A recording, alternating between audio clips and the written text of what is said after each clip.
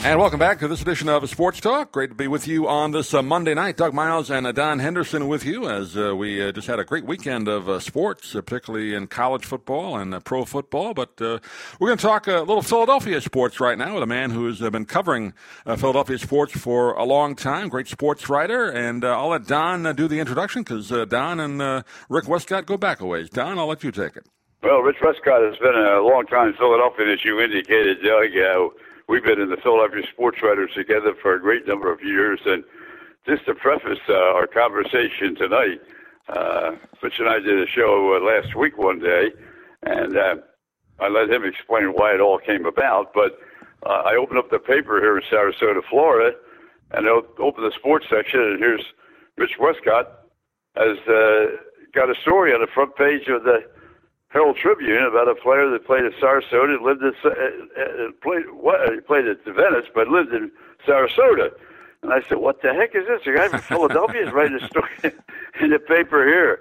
So, Rich, let's bring you in because you've been a long-time sports writer. We got a lot of things to talk about tonight, but let's start off with what got the conversation going last week in the front page of the Herald Sports section.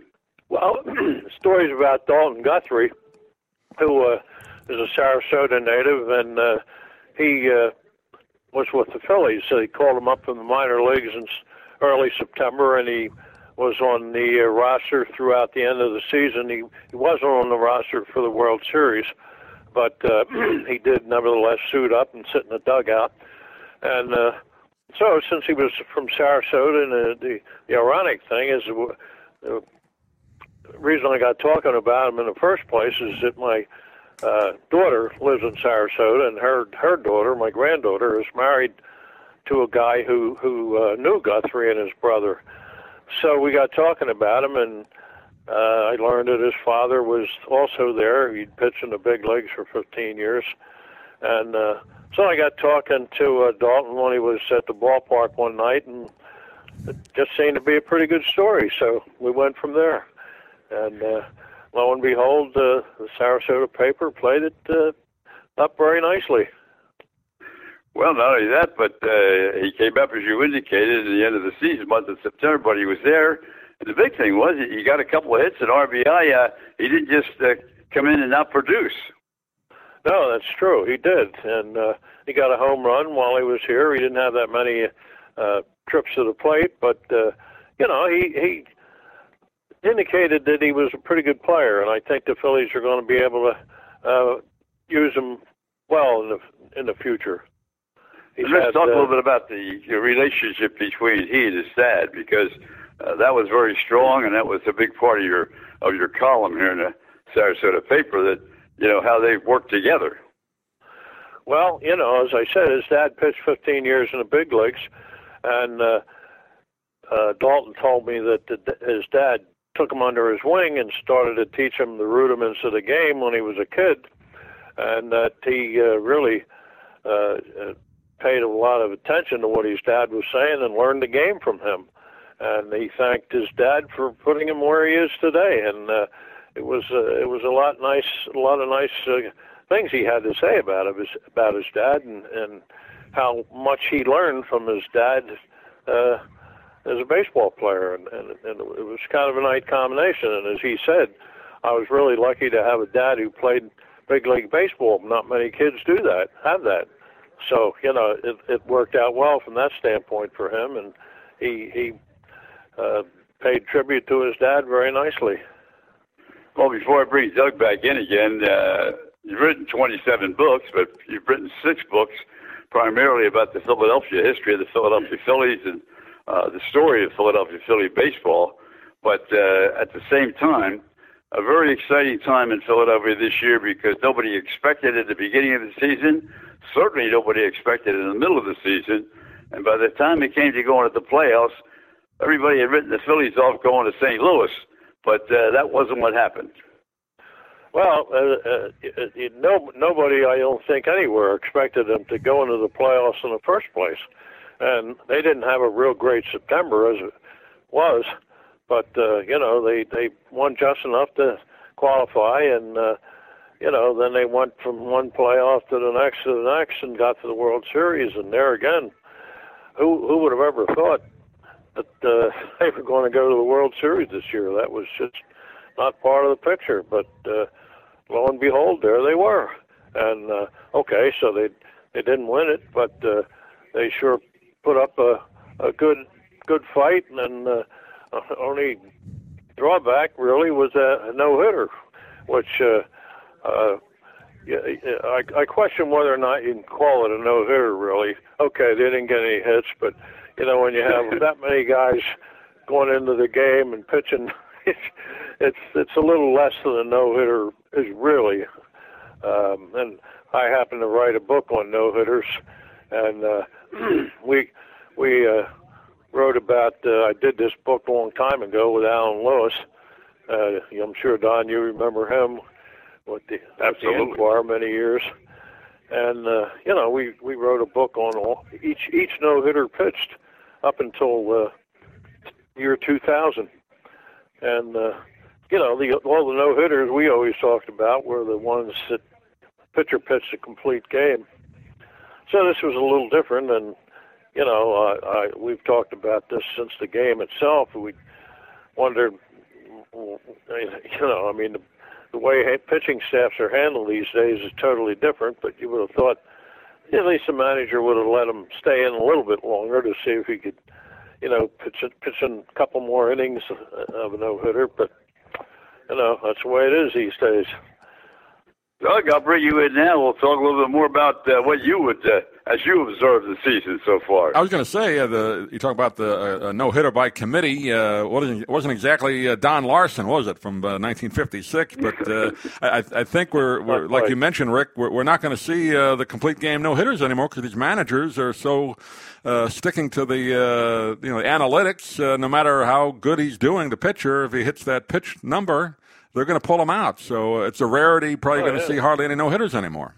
Well, the word no-hitter, as well as the word shutout and complete game, they're words of the past. And here I just read, I forget who it was, but the guy who led the league in, I guess it was the American League in complete games, had 6 complete games, which was more than the whole rest of the league. I think it was the American League. I'm not sure which, but that's the route that complete games have gone these days. And I did a book on amazing Phillies feats, which was my last book actually. And one of the things I wrote about was Robin Roberts completed 28 complete games in a row. That's absolutely astounding in today's game, But things are changing, that's for sure. And that brings us back to we talked about it before as well. And Wheeler, who was Philly's best pitcher primarily, he hadn't had a great deal of success the last couple of games. But there were only runners on first and third, and one out. I think it was one out. One out or no out. You'll know better than I can't remember. And all of a sudden, they come out and they take him out of the game. And he only gave up, 2 hits before that? And that was a little astounding to you. Oh, yeah, absolutely. Well, that's happened all season. And I remember it happened to Nola one game. He was pitching a 3-hit shutout in the 7th inning, and he gives up a hit, and boom, they took him out. And look at the thing with Alvarado. They take out Wheeler because the left-handed batter is coming up, and they bring in Alvarado, and boom, he gives up a 3-run homer, and that's the end of the series. He pulled a Mitch Williams on him.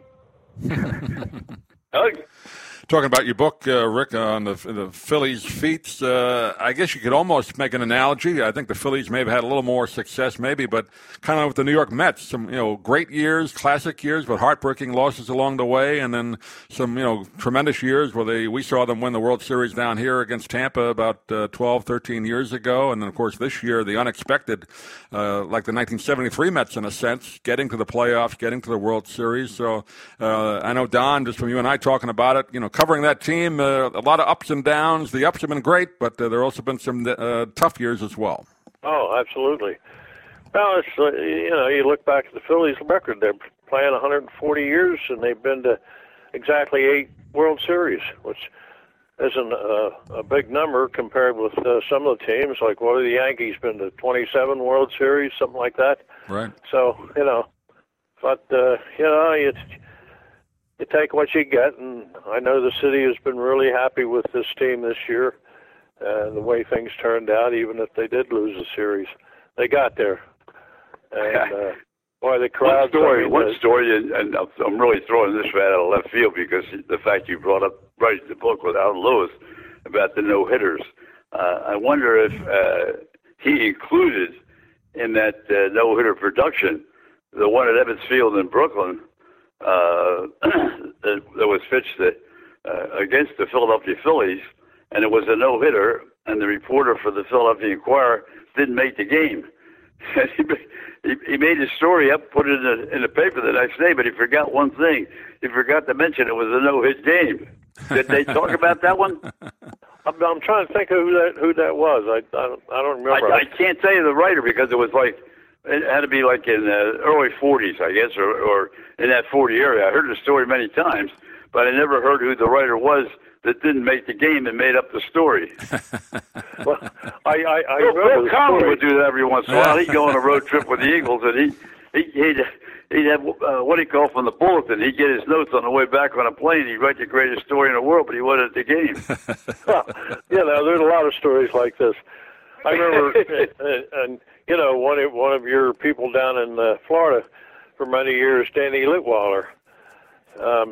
Danny was an outfielder for 11 years in the big leagues and was a player with the Phillies. And in 1942, he became the first player in Major League history, first outfielder, to play a whole season without an error.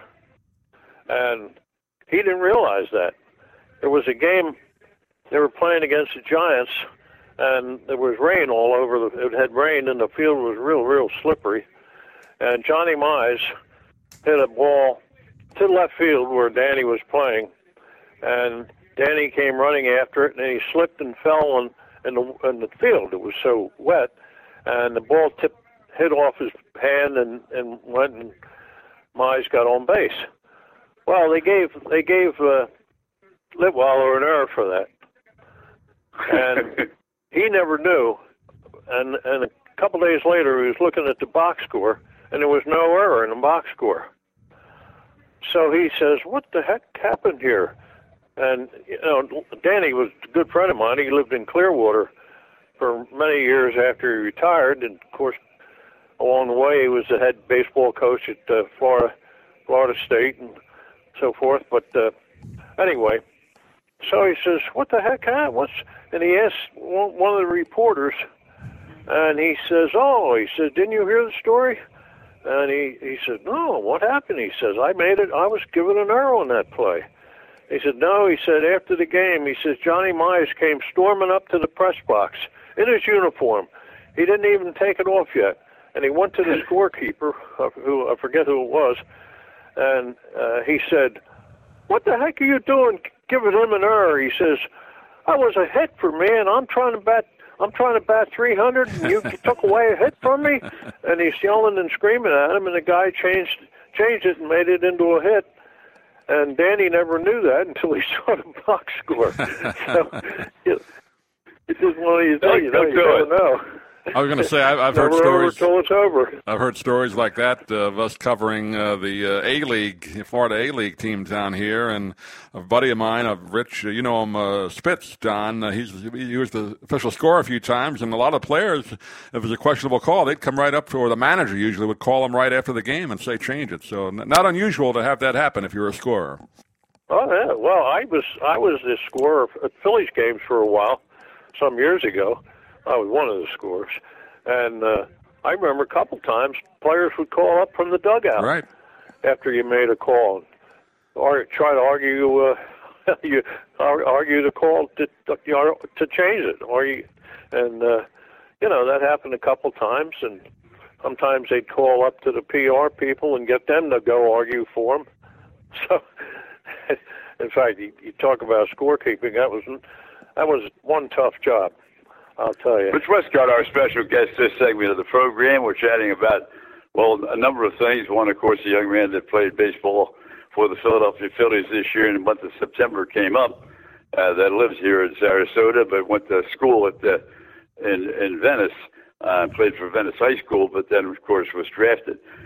Maybe before we leave that story, just quickly, chat a little bit about where he was drafted and what happened between then and when he got to the Phillies. Well, he was drafted originally by the Minnesota Twins, and at that time he was in college at Florida University, and he turned it down and continued to play in college. Well, a few years later, the Phillies drafted him, and by this time he was basically done college, so he took the draft and went into their minor league system, and this was 2017 when this happened. So he was in the minors until they called him up this past September, and he worked his way up. He started low Class A and worked his way up. He played in Clearwater and Reading, and finally Lehigh Valley, which is in Allentown, and that's where he was playing AAA ball when the Phillies called him up in September. So he's had a good career. Go ahead, Doug. I was going to say, I've had a chance over the years to call a lot of the high school sports and a lot of baseball down here. Sarasota High is another great program. Clyde Metcalf for many years sent many players to the major leagues. And now Venice, the last, I'd say, 10 or 15 years, has kind of got up to that level as well. So a lot of people don't realize the great hotbed not only of football talent in Florida, but baseball talent, particularly in this part of Florida, in Sarasota, Bradenton, and Venice.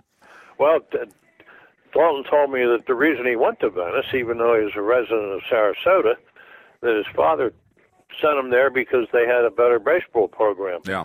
And it was such a good one that his father wanted him to go there instead of stay in Sarasota, which is what he did. Rich Westcott, our guest, and in summation, let's chat a little about, I said, my number may be incorrect, 27 books, but touch on a couple that you'd like to mention and how people get a chance to read, if they're a Philly historian or whether some of the other things that you've written about over the years, maybe they'd like to check in and take a look at some of your books.